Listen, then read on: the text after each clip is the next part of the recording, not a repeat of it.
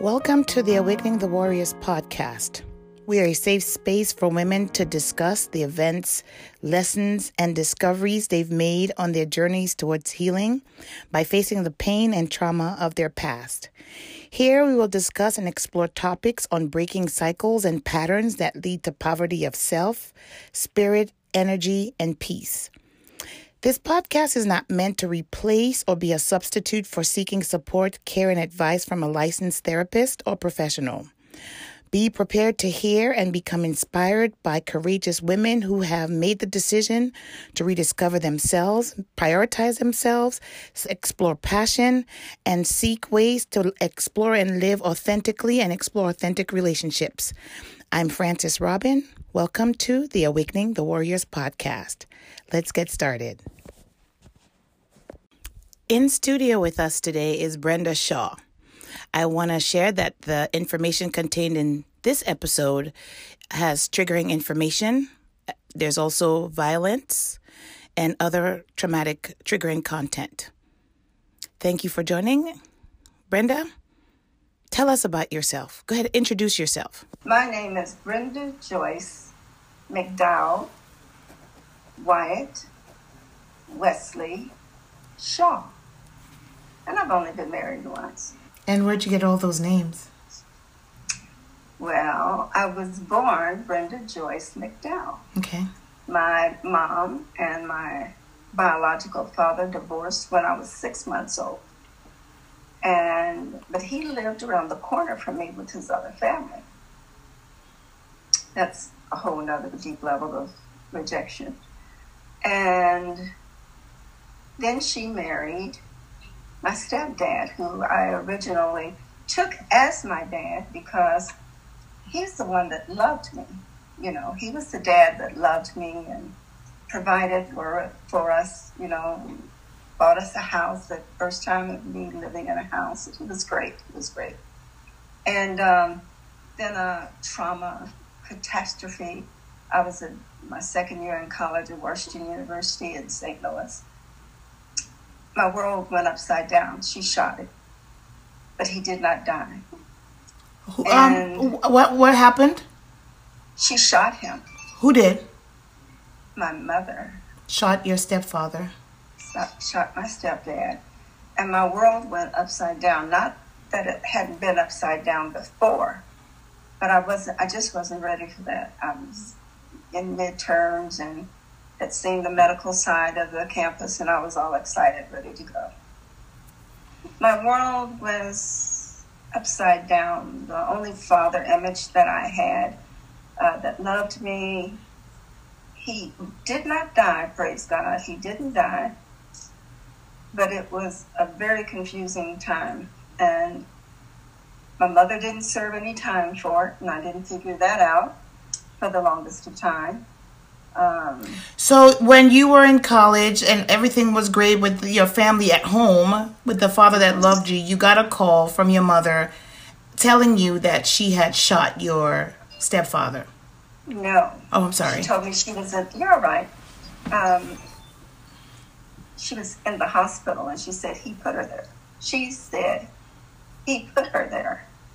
And I didn't understand what was going on. I came home. It was like a movie. It was surrealistic. I got her out of the hospital, and we didn't go straight home. And we went to a hotel, and I said, this is, you know, what's going on? Why are we at a hotel? Her answer was, be quiet.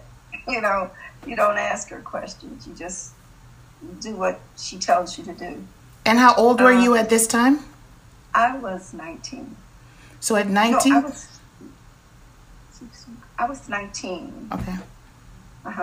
And so we finally started home, and the door locks were changed. And I'm going, what's going on here? And she called locksmith, got the doors open. And just as soon as we were getting ready to go in, my daddy pulls up in the driveway. All right. So I just want to get it all clarified. Tell me, just summarize what just happened in your life. You were already on edge because of finals of college. Uh-huh. And I thought home was a utopia. I didn't know they were having any problems at all. And then to come home suddenly and find out that they're fighting like cats and dogs, and she's shitsing. And I'm standing next to her on the porch, and she just lands into him with her gun. And he's screaming, and I'm standing there wondering, what is going on? What are you doing? I took the gun out of her hand. She went in the house and called Unity Village in Kansas City. It's actually a cult, but it's Unity Village. And she poured herself a drink. She was an alcoholic. She poured herself a drink and told them, "Pray for me. I've just shot my husband." Your mother calls a cult she belongs to, and she asks them to pray for her because she's just shot her husband. Exactly. Her husband that when you came home, you had to take the gun out of her hand. Yes. Because she would have kept firing. And yeah, I took the gun out of her hand. And I could hear my dad screaming. Of course, the police were called. All the neighbors were out. My mom went in a paddy wagon one way, and he went off in an ambulance in another way. I was let 4, 5, 9. All the news people were there. And I looked at just panoramic view about what all was going on with the neighbors and looking at the blood on the concrete. And I went in the house, I shut the door, and I didn't remember anything else after that. That was not my first traumatic. It was like an accumulation of years of abuse with my mother that nobody else knew about but me and her. But that was the straw that broke the camel's back. And I didn't understand it. I was very confused. I did not finish college. And there were just so many lies and so much conflict, and it was just horrible. It was horrible. I had a nervous breakdown after that. And how old were you then? I was 19. Okay, so all this happened during your 19th year. Okay. But yeah, this was the culmination of traumatic experiences. It was a combination of physical abuse, emotional abuse. I had every abuse there was except for sexual abuse.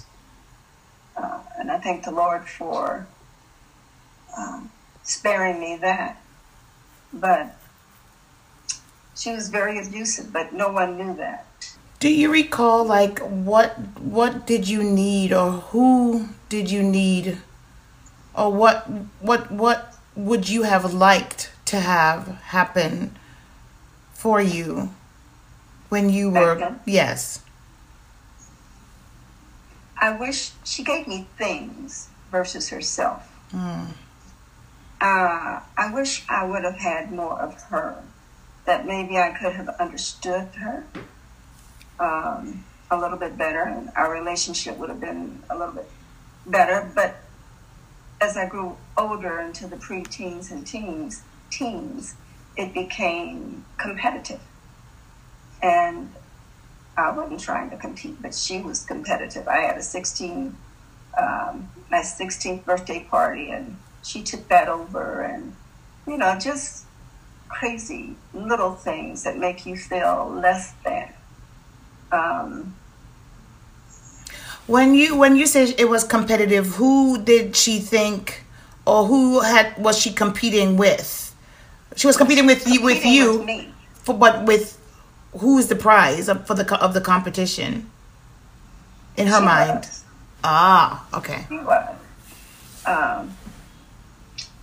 As I grew older, I realized she was narcissistic, very selfish, Um, but like I said, I had nice clothes. I had a nice room. I had everything you would think that would make me happy.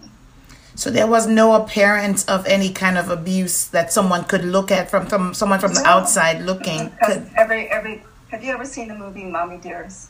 I think so. And Joan Crawford, and she gave this perfect appearance of home, but home was not that wonderful. And she abused her older daughter and emotionally and slaps. And there was a scene in Mommy Dearest where Joan Crawford goes in and she looks at the bathroom and she said she didn't clean the bathroom. And she took Comet and just threw it made a mess all over the bathroom.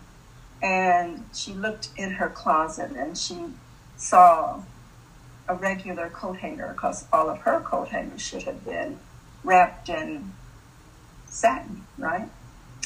And she found one regular coat hanger, wire coat hanger, and she beat her with it. Now, I have had the bathroom scene where she would make me just clean. I was never really still. I had to, like a maid almost, I just had to clean. If a dish wasn't done right, she'd wake me up out of bed 3 o'clock in the morning to do the whole sink of dishes all over again. She spent a lot of time in the hospital, and so I had her friends who would take care of me, and they were wonderful. You know, I was in a good environment. They nurtured me. And I think that's how I survived, because there were times that she wasn't around. And I had people that actually loved me and would take care of me from, a month at a time, or however time it took her to heal. And sometimes I wonder, were they all physical, or was some of it psychological, where she might have been recovering from that itself? And, hurting people hurt people. Yeah. And so that's all I could, as far as if I would say what was her reason for doing the things that she did. I'd wake up, I had a habit of sucking my bottom lip. And so I'd wake up in the middle of the night and she was sticking pins in my bottom lip. And just things like that a mother wouldn't do to their child, not their only child, not anybody's child. At any point at all throughout your young life, did you tell anyone, or was there anyone safe that you were able to tell any of this that was happening to you? I didn't tell anybody until I was 40. 40. So what spurred on our conversation was you recently got married in a pandemic. And so we're having a conversation about some of the things that you've experienced early in your life, and it started with the different last names that you've had. And you went on to explain one of the other traumatic things that you've experienced was at the age of 19, when you had to take the gun out of your mother's hands after she had shot your stepfather. Exactly. Now let's go back to that moment after you saw that. You took the gun out of her hand. You saw the news. They came to the house. One parent went one way. Another parent went the other way. You're left. And that after the series of events that happened, you now have a mental breakdown, an emotional breakdown. Yeah. And absolutely. And what happened? Well, what happened to you? They banded her from me for a while until I got myself together, because when I say it was a complete nervous breakdown, it was a complete nervous breakdown. Yes. Mm-hmm. And then I got out, but I got out too soon, I think, and she sent me straight back to school. And how long were you?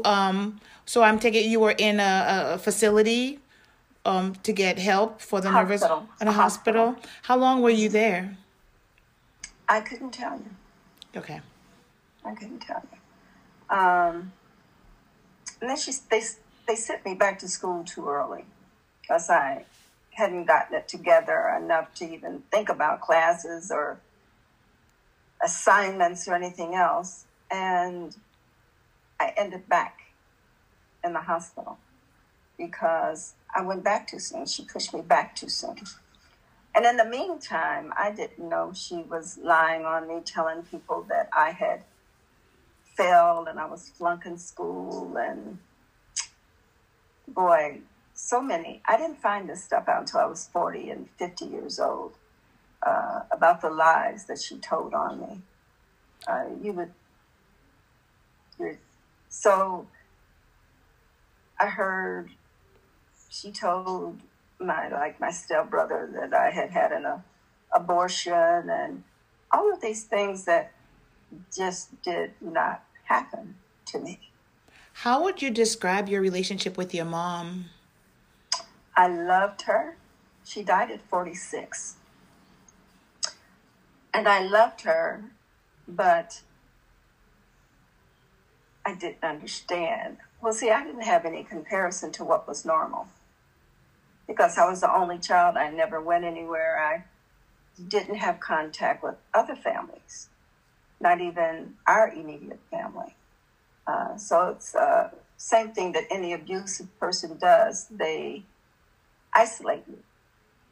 So I was isolated from our family, and I wasn't allowed to play with any of the kids in the neighborhood. So who was I going to tell? So there was no one in your life up until 40 to say to you that, Brenda, none of this was your fault? No.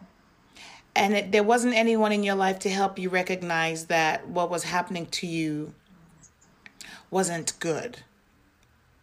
No. And who was that person at 40 who brought that to your attention?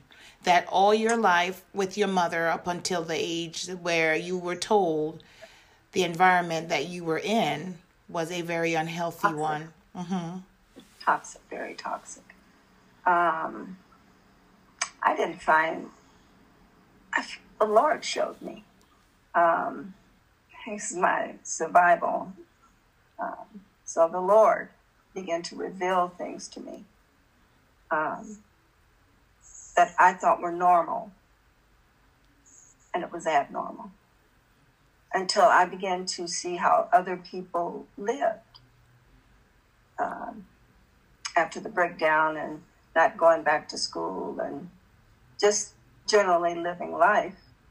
I got a bit rebellious with her, which I knew she would kill me for it, but I didn't understand. I was angry at her. And I was angry at her for shooting my dad, who was really how I felt, that it was the only person that really loved me.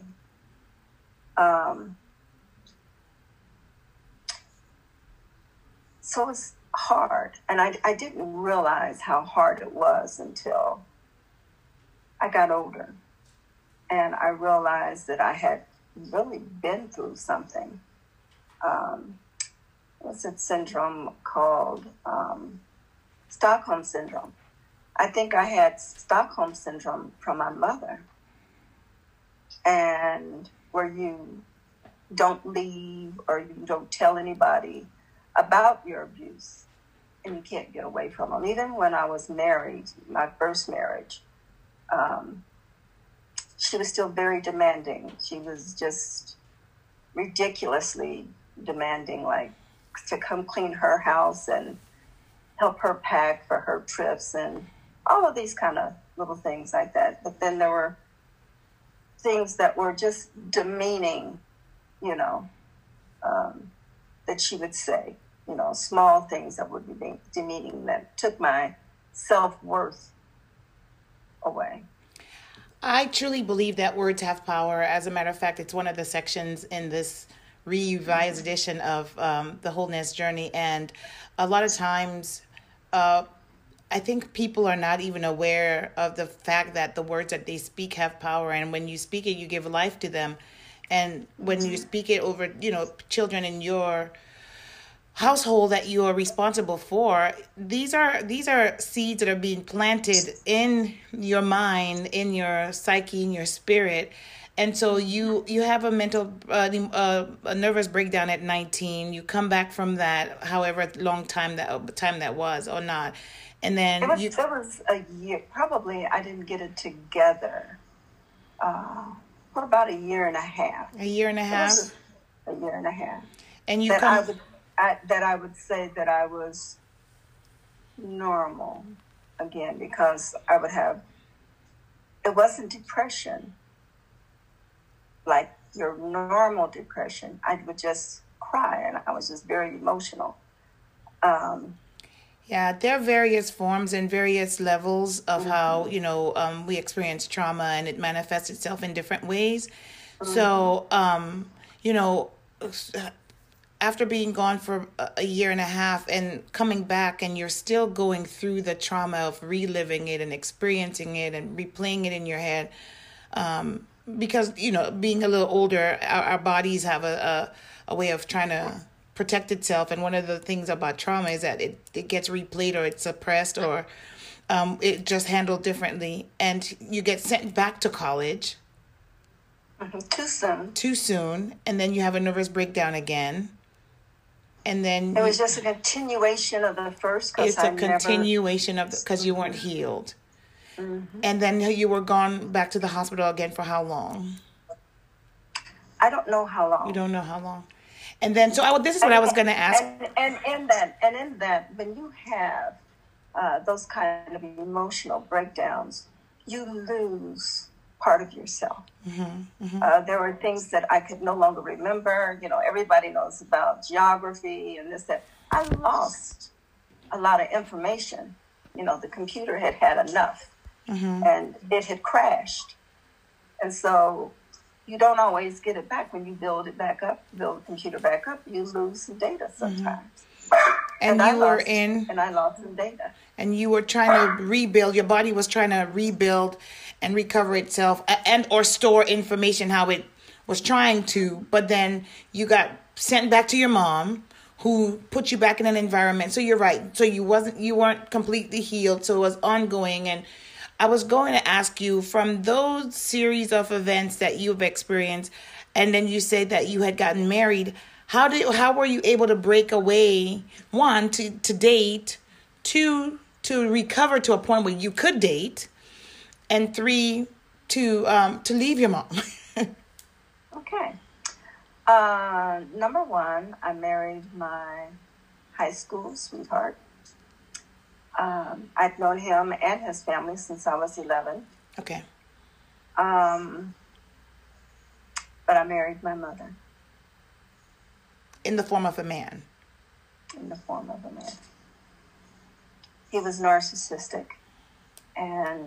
but more subtle in the abuse. You go to the what do you call it?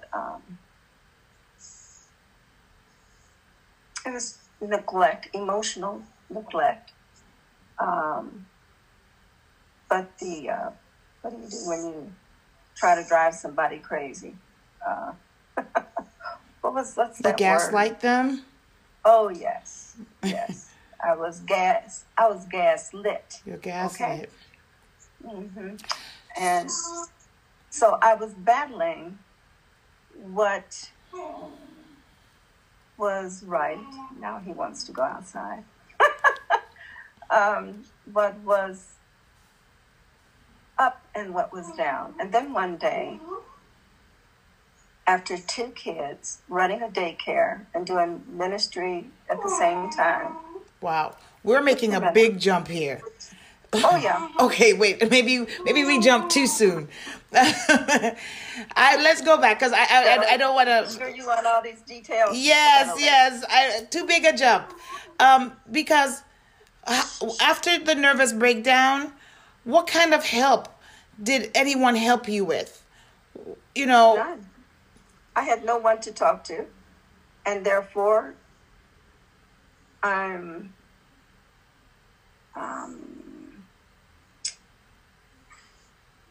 different. I'm gonna put it that way. I'm different in that I began to play off my hurts. Okay. Pause it. I've got to let this dog. Okay. Worst form of deception. Well, and that's the thing, you know, a lot of times when we have to deal with the things that we've lived through, it's like it's easy to pretend, like to take on a new persona so that we don't have to deal with a lot of the pain because it's so much. But yeah, so what I was saying is I didn't want to jump too far ahead because so you were dating in high school. You went on to college, so that the person that you were dating, that dating relationship continued. So how were you able to continue dating through after a nervous breakdown? How was the guy that you were dating? It takes time. Okay. It takes time because not only because you lose, is my judgment right? Is my judgment wrong? So you were questioning everything. Oh yeah. You question everything. How was he not aware that this was happening to you? Because you've known each other so long, and then he was aware that you've had a nervous breakdown. What were some of the things that I don't even know how to ask it, that became apparent, like in the relationship, that made him not even be aware to help you heal, to help you seek healing? Because he was a narcissist, and he was that way even while you were dating. That you weren't even a concern of his.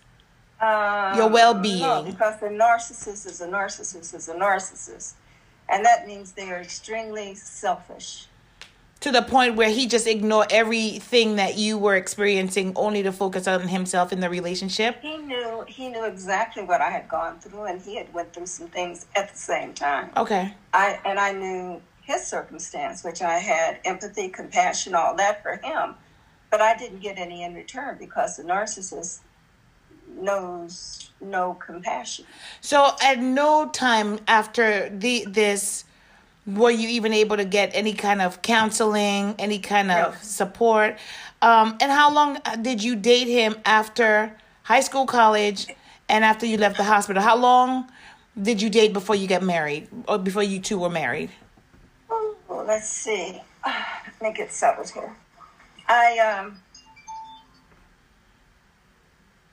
I'd known him since I was 11. Dated him on and off during high school. He went to the Navy. Okay. I went to college at the same time. And I think I started dating someone and I wrote him a Dear John letter. That's so cute. I don't cheat. So I wrote it and it devastated him. It devastated him, and it was just, I came back home from college, right? Still staying with my mother. I'm 21,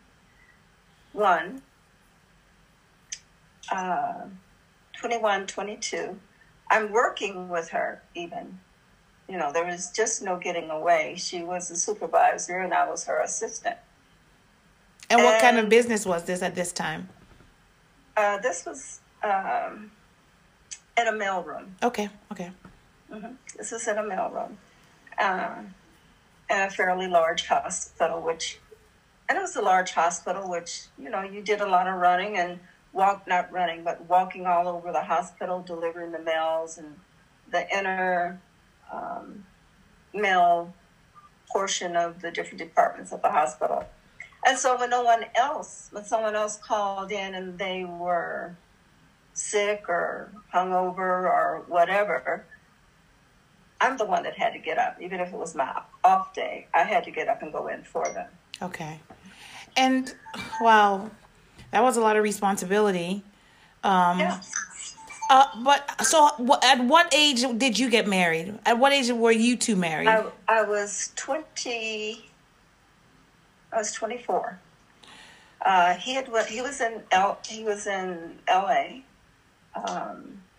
got married to someone else, and then they divorced or were in the proceedings of a divorce.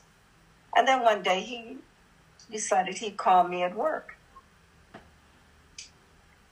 And that's all it took. Because I loved him all my life. So I didn't let you finish. So you wrote him the Dear John letter because you were going to break up with him. Did you break up with him?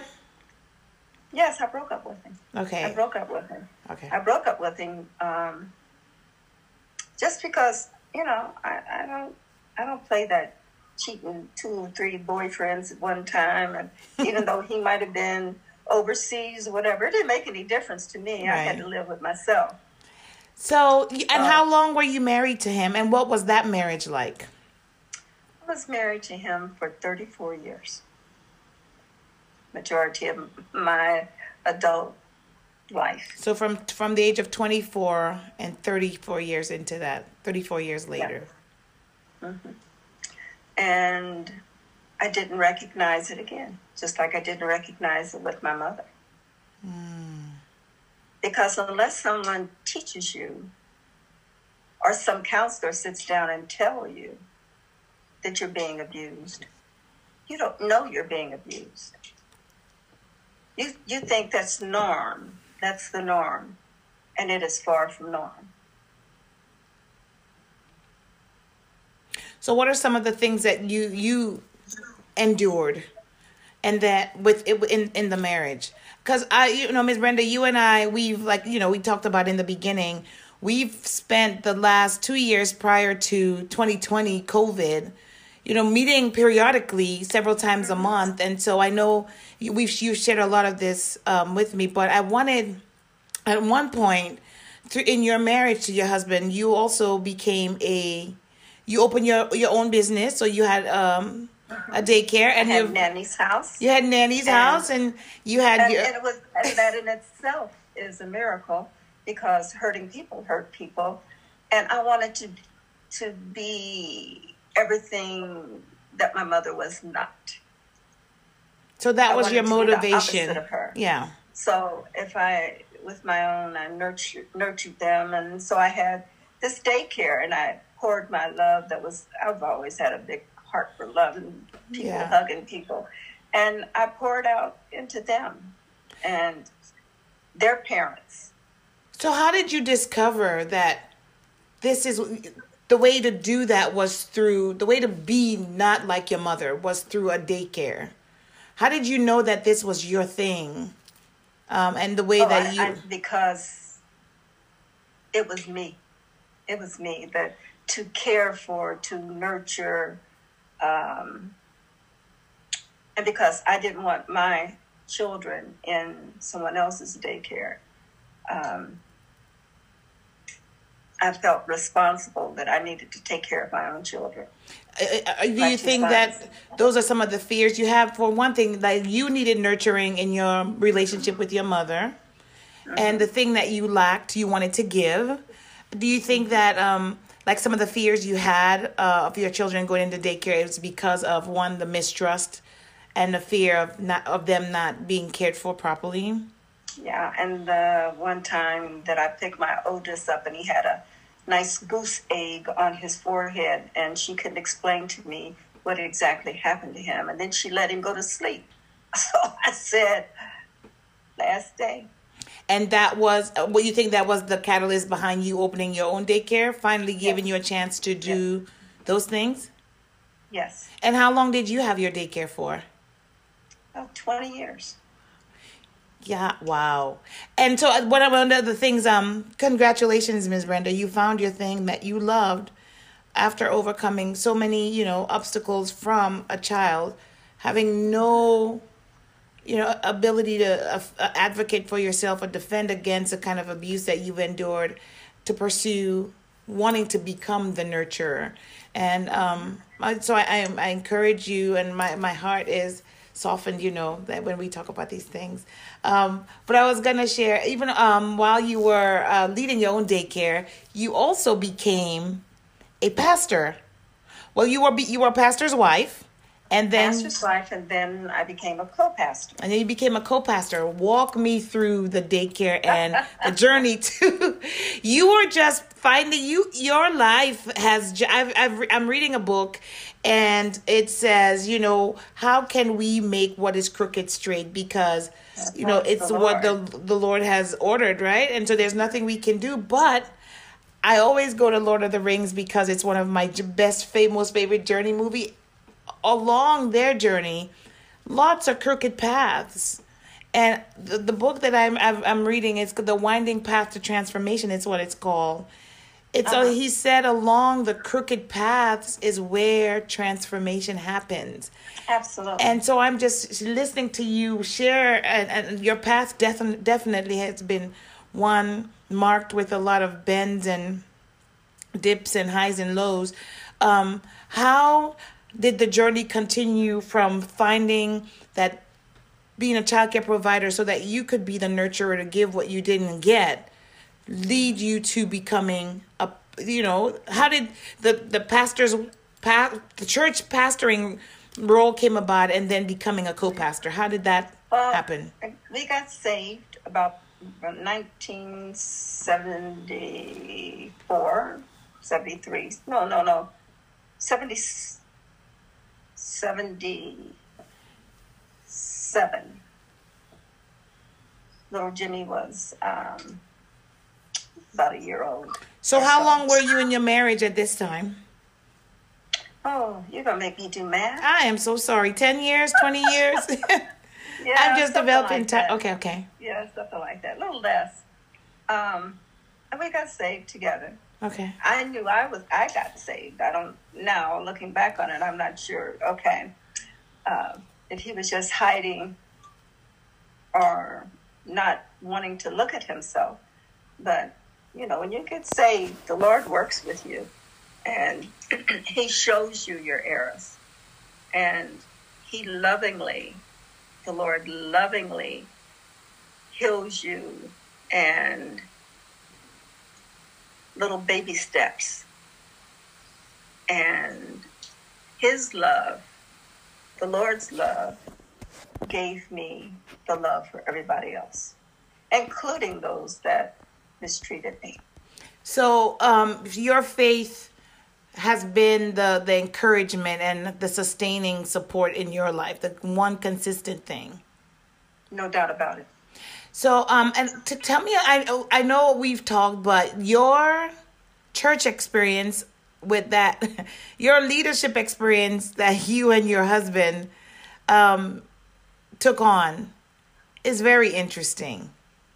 Can you tell us a little bit about that? What part? Well, I suspect you had a healthy, vibrant church. Yes, we were at a mega church in Kansas City. I was over the nursery. Not only would I work 12 hours at home, I'd go to church and run their nursery as well. So some days were extremely long, Wednesdays and Sundays.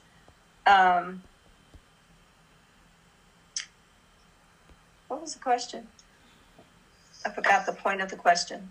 I loved how you shared that you worked the nursery, but how did you and your husband become to lead that mega church? He wanted to start his own church.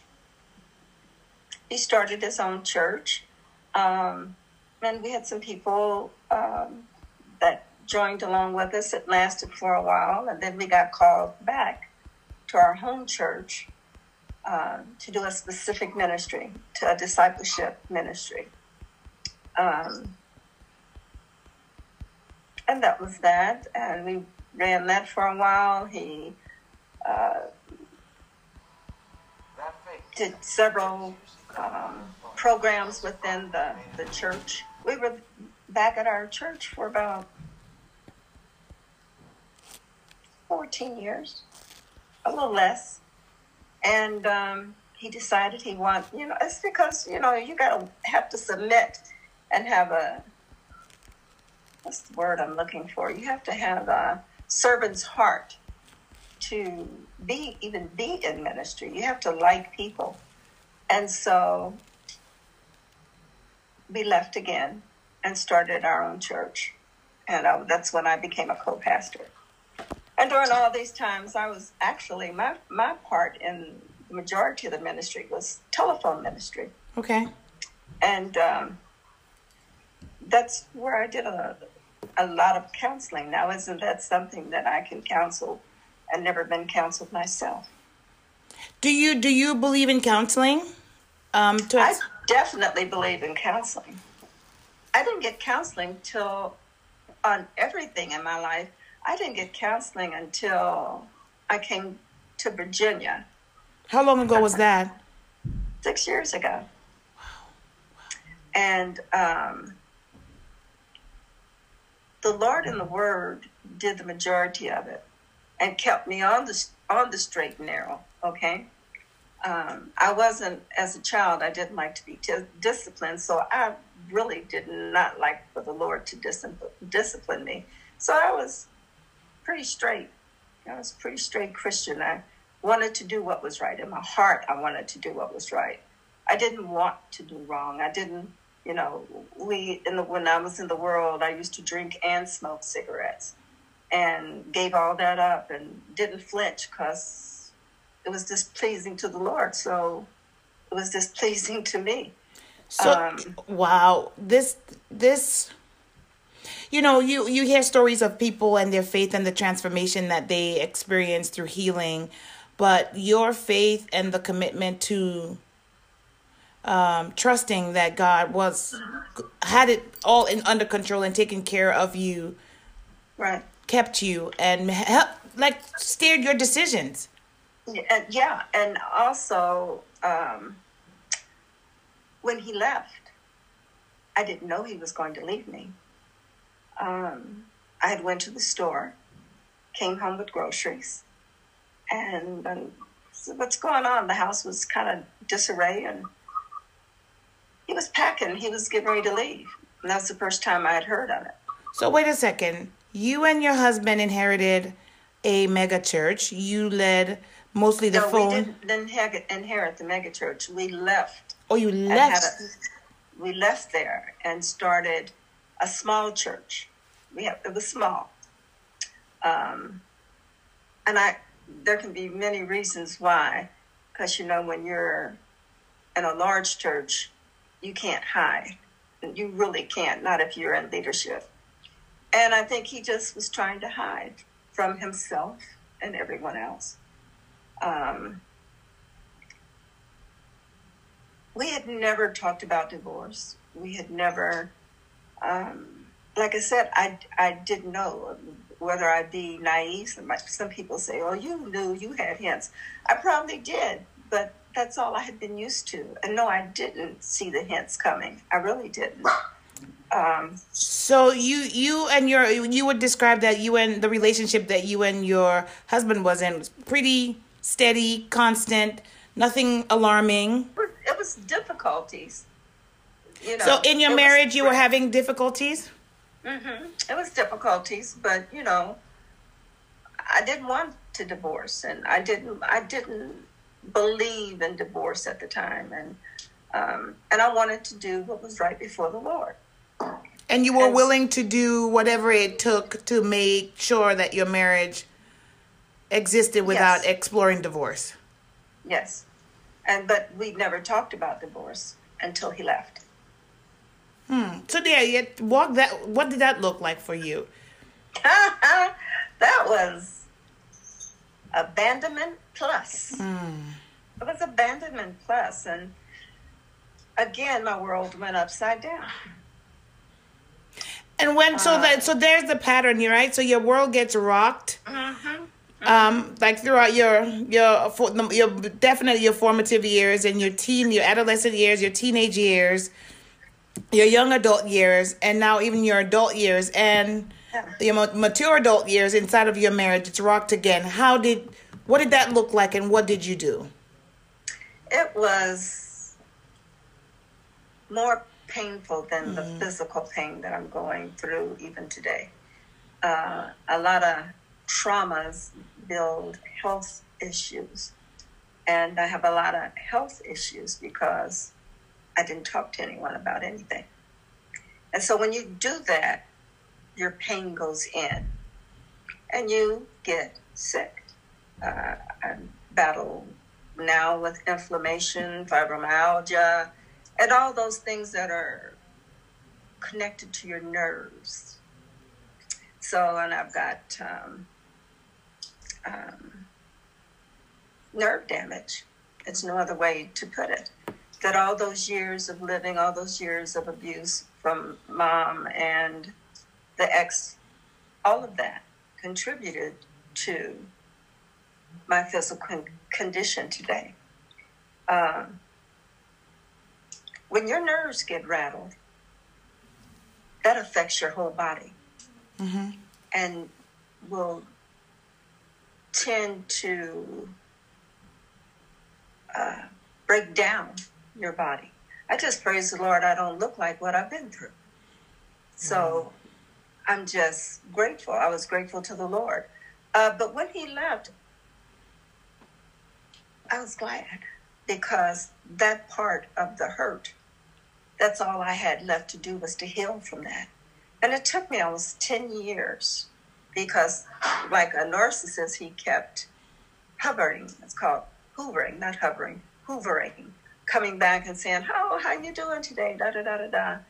And he kept doing that, and it would draw you back, but I never drew him back into my life. Into your intimate personal spaces.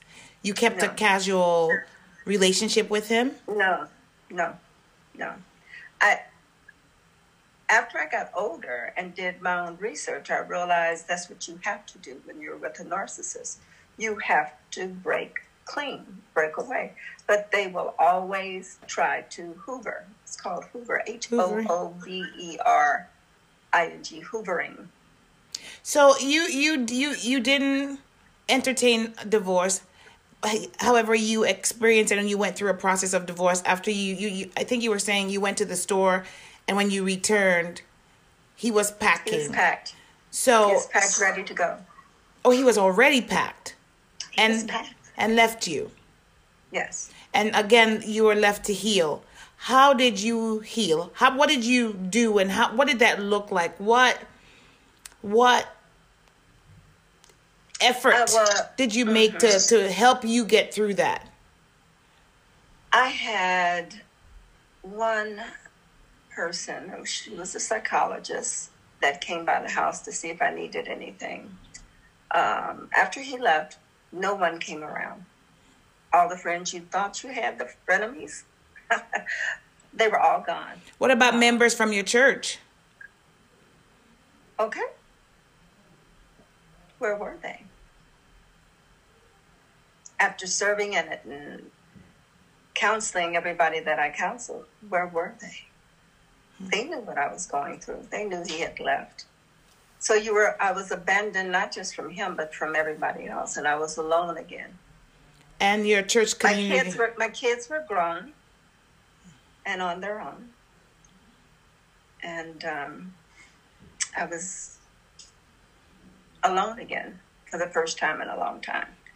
And the healing process was extremely painful, because I sat in the chair and rocked like what I'm doing about now. I rocked, but the Holy Spirit took me back over my life a little bit, and I could begin to glean the things that were out of sorts, and why some things happened the way they did, why the finances went haywire, and it was the leading of the Holy Spirit. And he comes back and confirms, and he was just totally exposed, and what could you do? He left me. He didn't leave me. Let me put it this way. He didn't leave me. He left the Lord. He left the Lord because that's just the way that it was. He backslid, and he left the Lord long before he left me. And you have to accept some things, and some things you have to accept. are very, very painful. And again, since I hadn't talked with anyone, it all went internal. When I came here, and then I realized I had not talked about any of my past, my childhood, or anything, I did go to a counselor for about a year and a half. And I told her everything that I'm telling you today. And she just said, I don't understand how you survived. And I and I told her it was the Lord. It was all him. I could feel his presence and know that he was with me when nobody else was. So after your husband abandoned you via divorce, you remained by yourself for a while and start learning, and in the quiet, in the 14 years, about 14 years by yourself. Mm-hmm. And then you arrived here, which is actually where our conversation started, because we started out talking about you getting married in a pandemic. So I'm so happy that we're not kind of coming full circle, because I appreciate you sharing and just telling the part that you finally had an opportunity after all these years to spend a year and a half with someone talking through the trauma, the pain, the abandonment, the breakdowns, the abuse, like all different types of trauma that you've just shared. And to arrive at a place where your counselor, is also experience the shock of your resilience. And I'm reading another book. It's called My Grandmother's Hands, and it's by Resmaa Menakem, and I'll share that. And he talks about a lot how trauma is carried in the body. Pain is carried in the body, and it can, transform and transcend and move from generation to generation.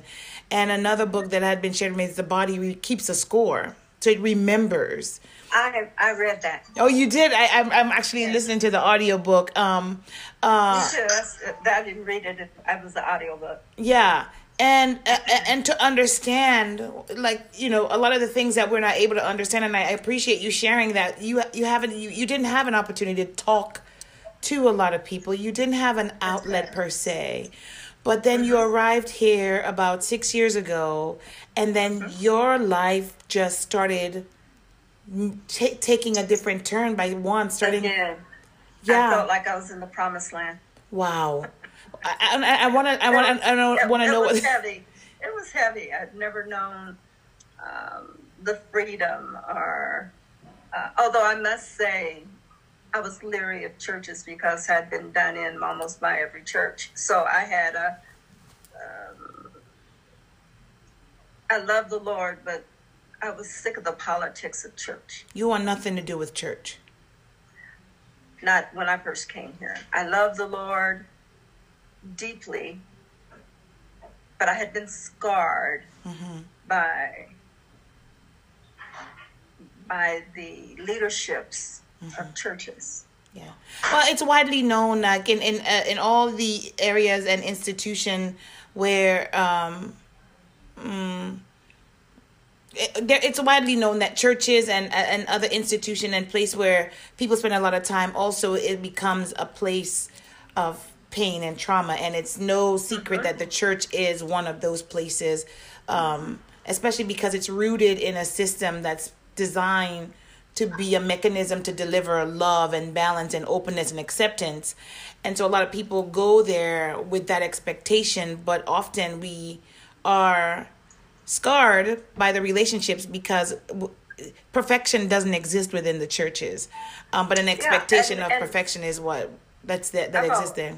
I've always said too that, the pastor there said it first. I take on his words. He said a church is just a hospital, and it's full of hurting people.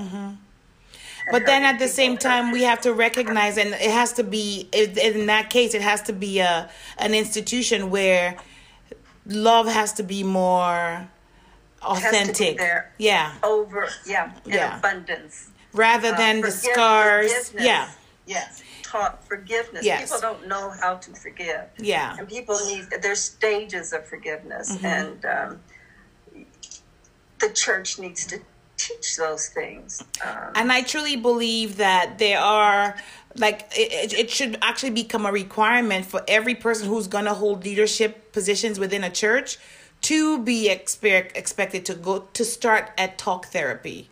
We all have experienced trauma, and it would be you hurt people, and when you are hurt, and for some people who don't even know that they've experienced trauma, but they're put in a leadership position to take care of people who have been traumatized, it can produce more hurt.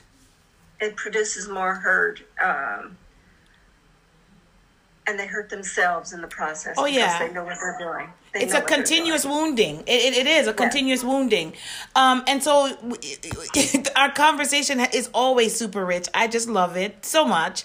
And I just hope everyone who's listening, if we have to put a trigger warning on here because there's so much that has been shared. But I do want people who are listening to this to find information and resources to help them. One, you've shared, a lot about the abuse that you've experienced, but there's help that's available, and it looks differently for everyone. But even in your traumatized state and your brokenness, you were able to, and your woundedness. I say brokenness, but I actually really have to work on using that word. Correct. But that's correct. we're healing is an option. It's possible. And 6 years ago, you moved here. 6 years ago, 4.5 years ago, you received counseling to deal with over 40 years of trauma. And then what our conversation started on was you dropping nuggets because you got married in a pandemic. So we're back at your nuggets that you were dropping, but nobody was picking up your nuggets because it was completely missed. It was only one man. No, well, yeah, well, the person that you were dropping your hints to weren't picking up on them because he was no longer in a season where he had time to figure out what you're doing. So tell us what that looked like, because I think it's super fascinating, and it warms my heart because I think it's also super cute. What did that look like? It was a breath of fresh air. It all happened in church too, right? The very place Oh that yeah, it's all church. I live. They call me the church lady. It all happened in church, and. Listen, celibate for all of those years, and knowing that I did not want to offend the Lord by abusing my body, and I was celibate all that time. After divorcing your husband divorced you, after he divorced me, absolutely. I don't even know where to go from there, but it was just growing in the Lord and getting in the Word and knowing how His love is and how His love is true. True, wholesome, whatever. And when you're loved and know you're loved back in return, healing starts. When I got married to Wayne, my wonderful Boaz. Of how many months? 9 months. Congratulations, newlywed. Thank you, ma'am. Thank you. I'm just as happy as I want to be. I feel like I'm 16 if my body would cooperate. Oh, bless you. It was at a Christmas ordeal. And we were talking at the curate, making coffee, and asked him what kind of coffee he liked and whatever. And there was instant chemistry. The Holy Spirit doesn't play. It was instant chemistry. And my kids teased me about it because they said, I haven't seen you grin like that in a long time. They knew something was up with you. Huh? They knew something was going on. Yeah, they did. They knew something was going on when we were standing just talking at the cure.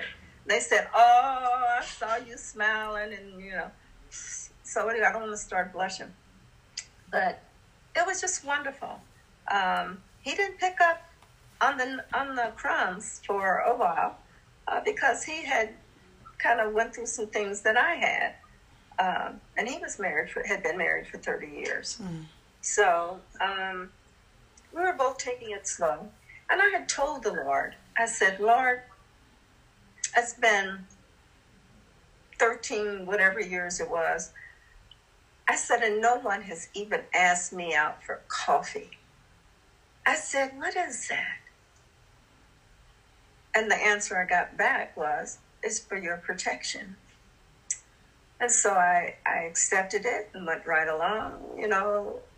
He'll find you. The word says a man that finds a wife finds a good thing. So I wasn't looking. Like I said, I dropped some crumbs being cute and all, but I really was not looking. My heart wasn't ready yet. And he didn't even pick up on your little hints. So he called them towards the end. And how long did that last? Oh, it was quick. Let me tell you that. Okay. He called and asked me out for coffee. Look at and that. That's all I needed. I said, "Oh, Lord, coffee." And I was just thrilled. And we talked for hours. On the phone. And, asking all the questions you need to ask somebody if you're interested in somebody as a partner in Christ. And we stayed holy. We stayed pure. And the Lord blessed us. See, you got to do it the Lord's way. You can't do it your way. Man. And I have found that if you do it the Lord's way, He'll open up the windows of heaven and pour you out blessings you won't have room enough to receive. So how would you describe your season of blessings with your Boaz? Oh my goodness. The things that I left at home and gave away that I had in my house and everything. I love to cook, and I left all my pots and pans, and I just left everything and came here. And physically, I've been sick for 36 years, waiting on the Lord, the manifestation of it all. And I did not know if I could be the wife that I wanted to be and do the things such as cooking and laundry and mopping floors and that kind of thing. And so we had those kind of conversations, and I told him how my health was and all of these things, and it didn't seem to faze him. It didn't seem to faze him at all. And the next thing you knew, there were like sparks in your heart palpitating, and romance was on. It was quick. I didn't. When the pandemic hit, I couldn't see him going home to an empty house and me staying with my son, who I lived with. He blessed me to stay with him. And it just like, no, that's just not right. And so we talked about it some more and set a date for way down yonder somewhere. And we said, no, that's too far away. We're going to have to do something. Let's do this. So we really did giggled and did all the fun things and in holiness. You know what I'm saying? Mm-hmm. It doesn't always have to be. We were attracted to each other, but the Holy Spirit will hold you. That's what I want to say. People say, I can't be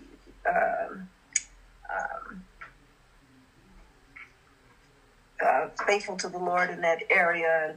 But, if you love the Lord, you don't want to hurt him. and you don't want to defile yourself. So we stayed at a distance, and the Lord blessed us. The things that I'm going to go back to the things that I had left and given away.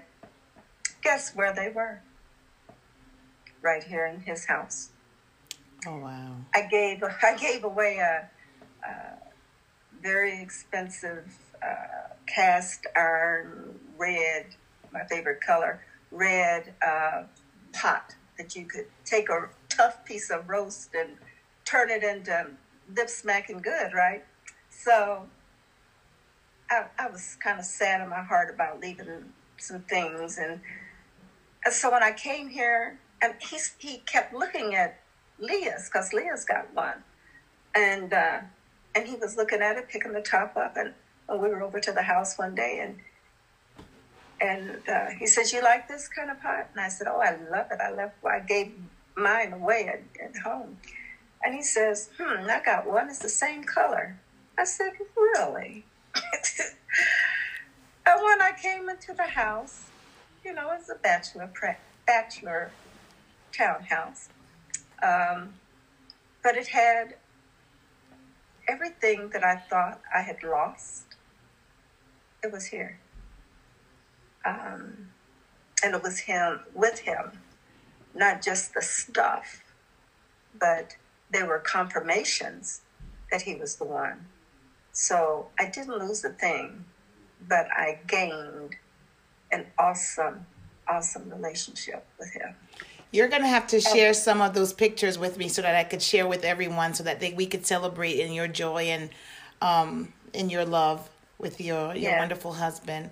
I wanted to ask you, for the different stages of pain and grief and trauma that you've experienced, there are people, and I have read many reports, especially during this pandemic, now that children are not in school, and the relief they had from being in environments where there is abuse, and or being in settings where parents really don't have the attention, and that doesn't even mean abuse, but parents don't have the bandwidth to cater to some of the needs. And I'm not referring to parents who are stressed out about virtual learning. I'm talking about we're in a home and in homes where there are abuse.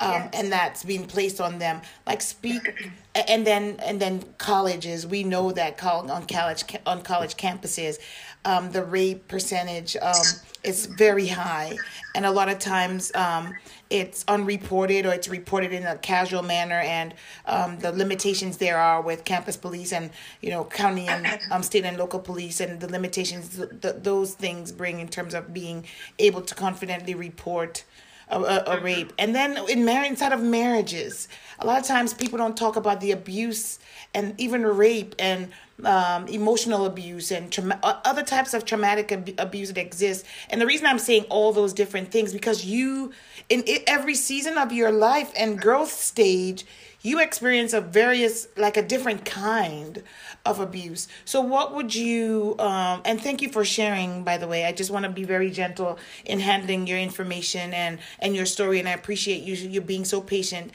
in sharing all of it. How would you speak to individuals who are children in abusive homes, and what would you say to them, and what would you say to people to help them recognize that they're children in abusive homes, and to young adults and college kids and women in abusive marriages who are afraid to seek help? Just speak to people who have been in similar situations that you've been. I work with Christ in Action, as you know, and I did counseling with them, became a chaplain with them. Mm-hmm. And that's the kind of phone calls that I respond to. Women who are in extreme abuse and don't know what to do, don't know where to go, don't have any money because the husband or the wife, it happens on both. It's just not women, it's men as well. Yeah. and they get the gaslighting, they get everything. I think narcissism is more of a problem than anything.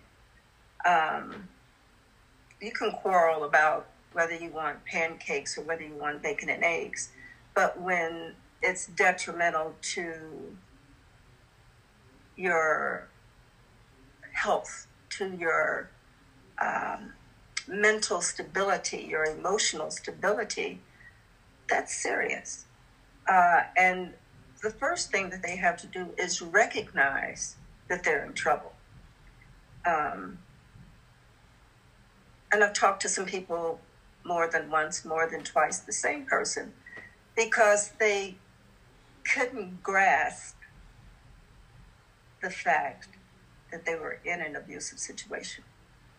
And that's that Stockholm syndrome that I spoke of earlier. And you can't get out of it because you don't have any financial base for it because the money from the other partner has been taken or for whatever reason. They have to get help, even if it's I've suggested packing a bag and calling a hotline and just to get out of the house to start over again, because it becomes so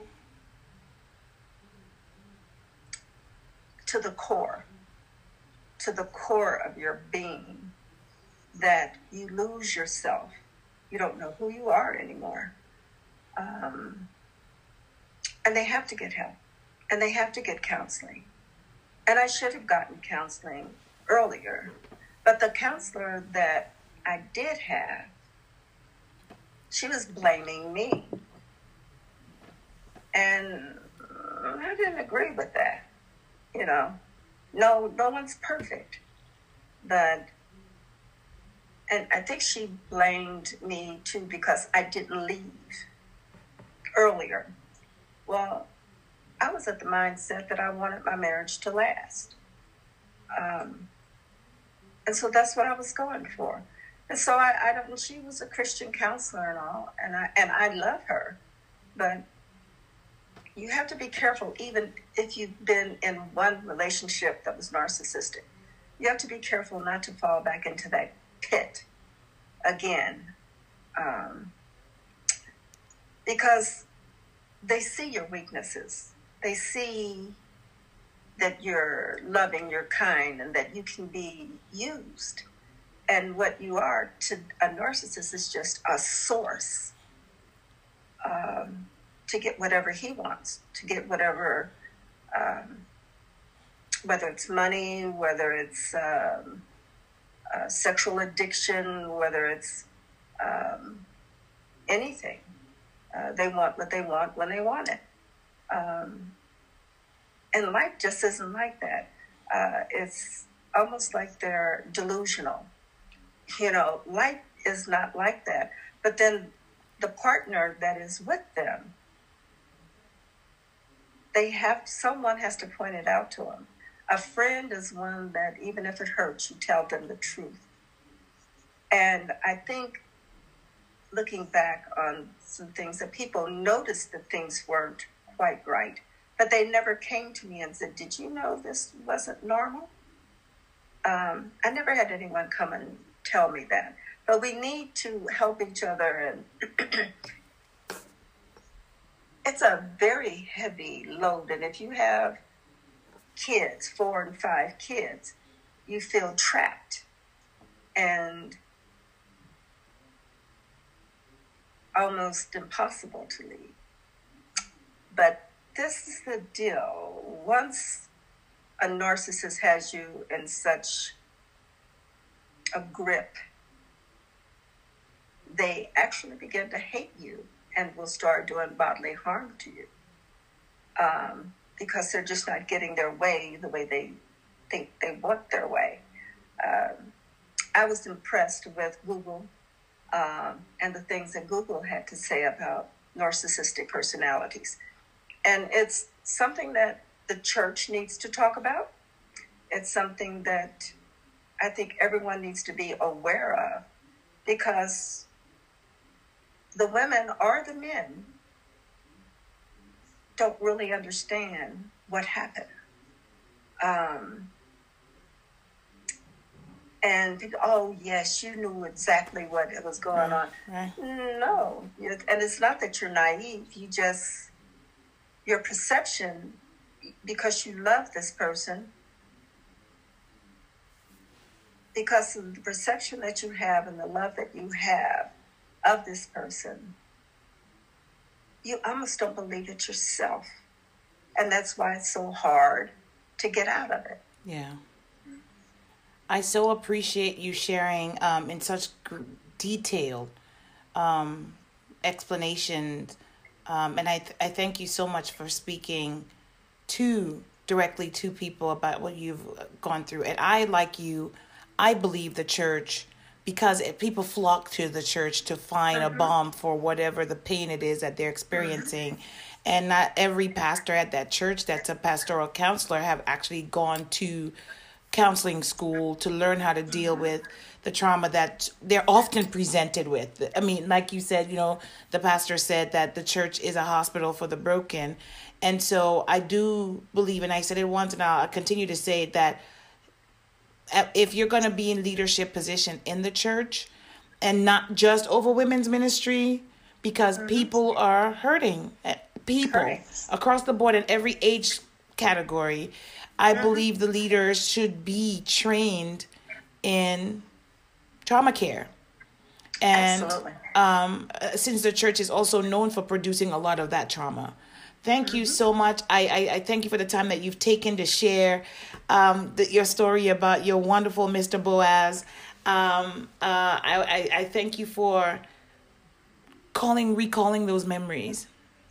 Those aren't very easy things to do. And I thank you for participating willingly. I thank you.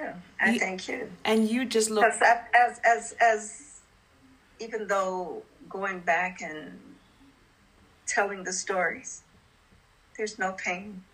You're glowing. There's no pain. Yes. Because when he heals you, yeah, and you truly forgive all those who despise you and do you harm, yeah, and you from your heart forgive them, no matter what they do, you heal. And you'll heal to the point where you can talk about it, yeah, and it no longer hurts. There's no more pain. I am so happy that you have in the 6 years to heal, begin the process and the journey towards healing of over 40 plus years of abuse. I am so thankful that you made the change and you took intentional steps to seek support and help, and to now continue to be that nurturer that you knew you were. Yeah. You're nurturing other people, other women, myself included. So I appreciate it. Thank you. I love it. This is what I feel. I'm not one to be on the front stage, front and center, but I love the one-on-one, and where you can get intimate with someone and know their heart, because that they can trust you and you can trust them. And with God in the middle of that, it's nothing left but healing. Thank you. And don't forget to send me one of the pictures, because I want to share it too. Okay. When I introduce this podcast, I can't wait to share it. I'll send you a clip of it. I'll probably break it up in like maybe 3 segments because we went for so long. But it's a beautiful story. It's just beautiful. And I'm just, thank you for sharing it with me. And I'm thankful to have been in this space where I could help you tell it, because I know you're going to just continue telling it even more. Yeah. Thank you, Ms. I'm transparent. I'm pretty transparent. Yeah, you are.